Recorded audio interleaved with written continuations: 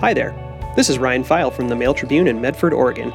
You're listening to First Thing, our weekday top story podcast that goes over the day's main headlines.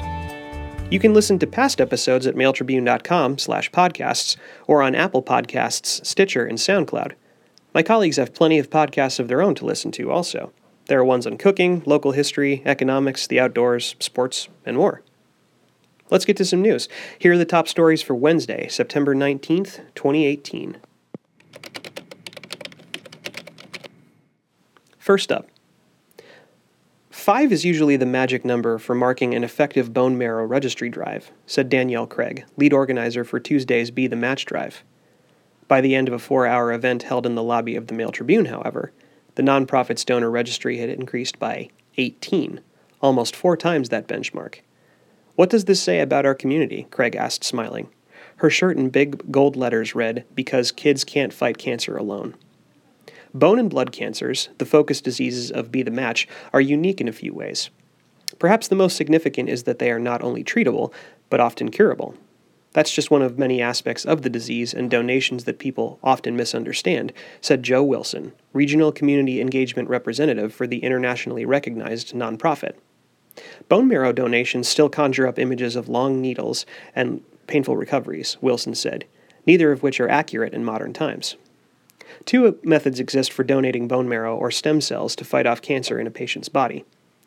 Marrow donation does involve general anesthesia, but Wilson said that's because the needle used to collect marrow from the back of the donor's pelvic bone is small enough that any movement could break it. The size of the needle allows it to pass through the bone's porous surface, and so doesn't require drilling. Donors are typically fully recovered within 2 to 7 days, according to Be the Match.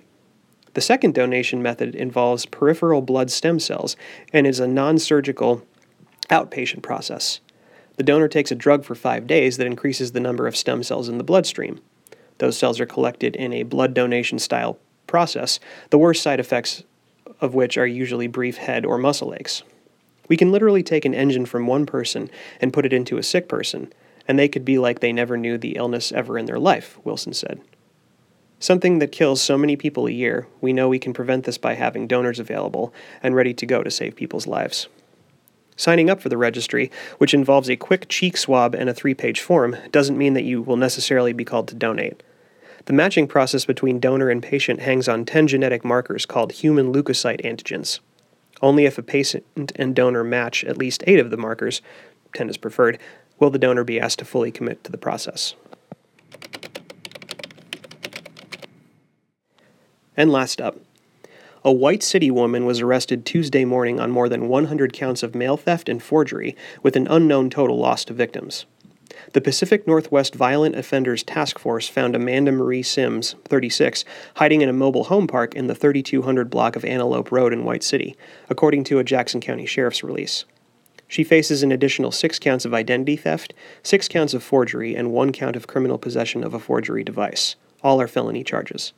She was booked into the Jackson County Jail on $847,500 bail. A fraudulent check another woman attempted to cash in late June at a White City convenience store first tipped authorities off to Sims' alleged role.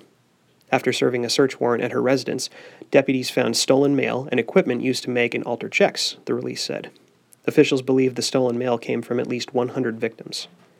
Deputies continued to investigate in the weeks that followed and found Sims used stolen bank information to pay bills and received at least $10,000 by cashing or depositing fraudulent checks, the release alleged. Sergeant Julie Denny of the Sheriff's Office said that mail theft cases can take anywhere from weeks to years to gather enough information for a probable cause for arrest. Investigations involve bank records, court orders, and subpoenas, she said. Detectives are looking for more information about the case and encourage people who believe they may have been victims in this case to contact them. Sims likely stole mail from mailboxes in the Eagle Point and Upper Rogue areas, the Sheriff's Office said. Callers can reach Detective Gabe Birchfield at 541-770-8939 in reference to case number 18-12702. And that's it for today. Be sure to check out full versions of these stories at our website, mailtribune.com. And if you want to stay connected to us throughout the day, follow us on social media. We're on Facebook, Twitter, Instagram, Pinterest, and YouTube. Have a good one.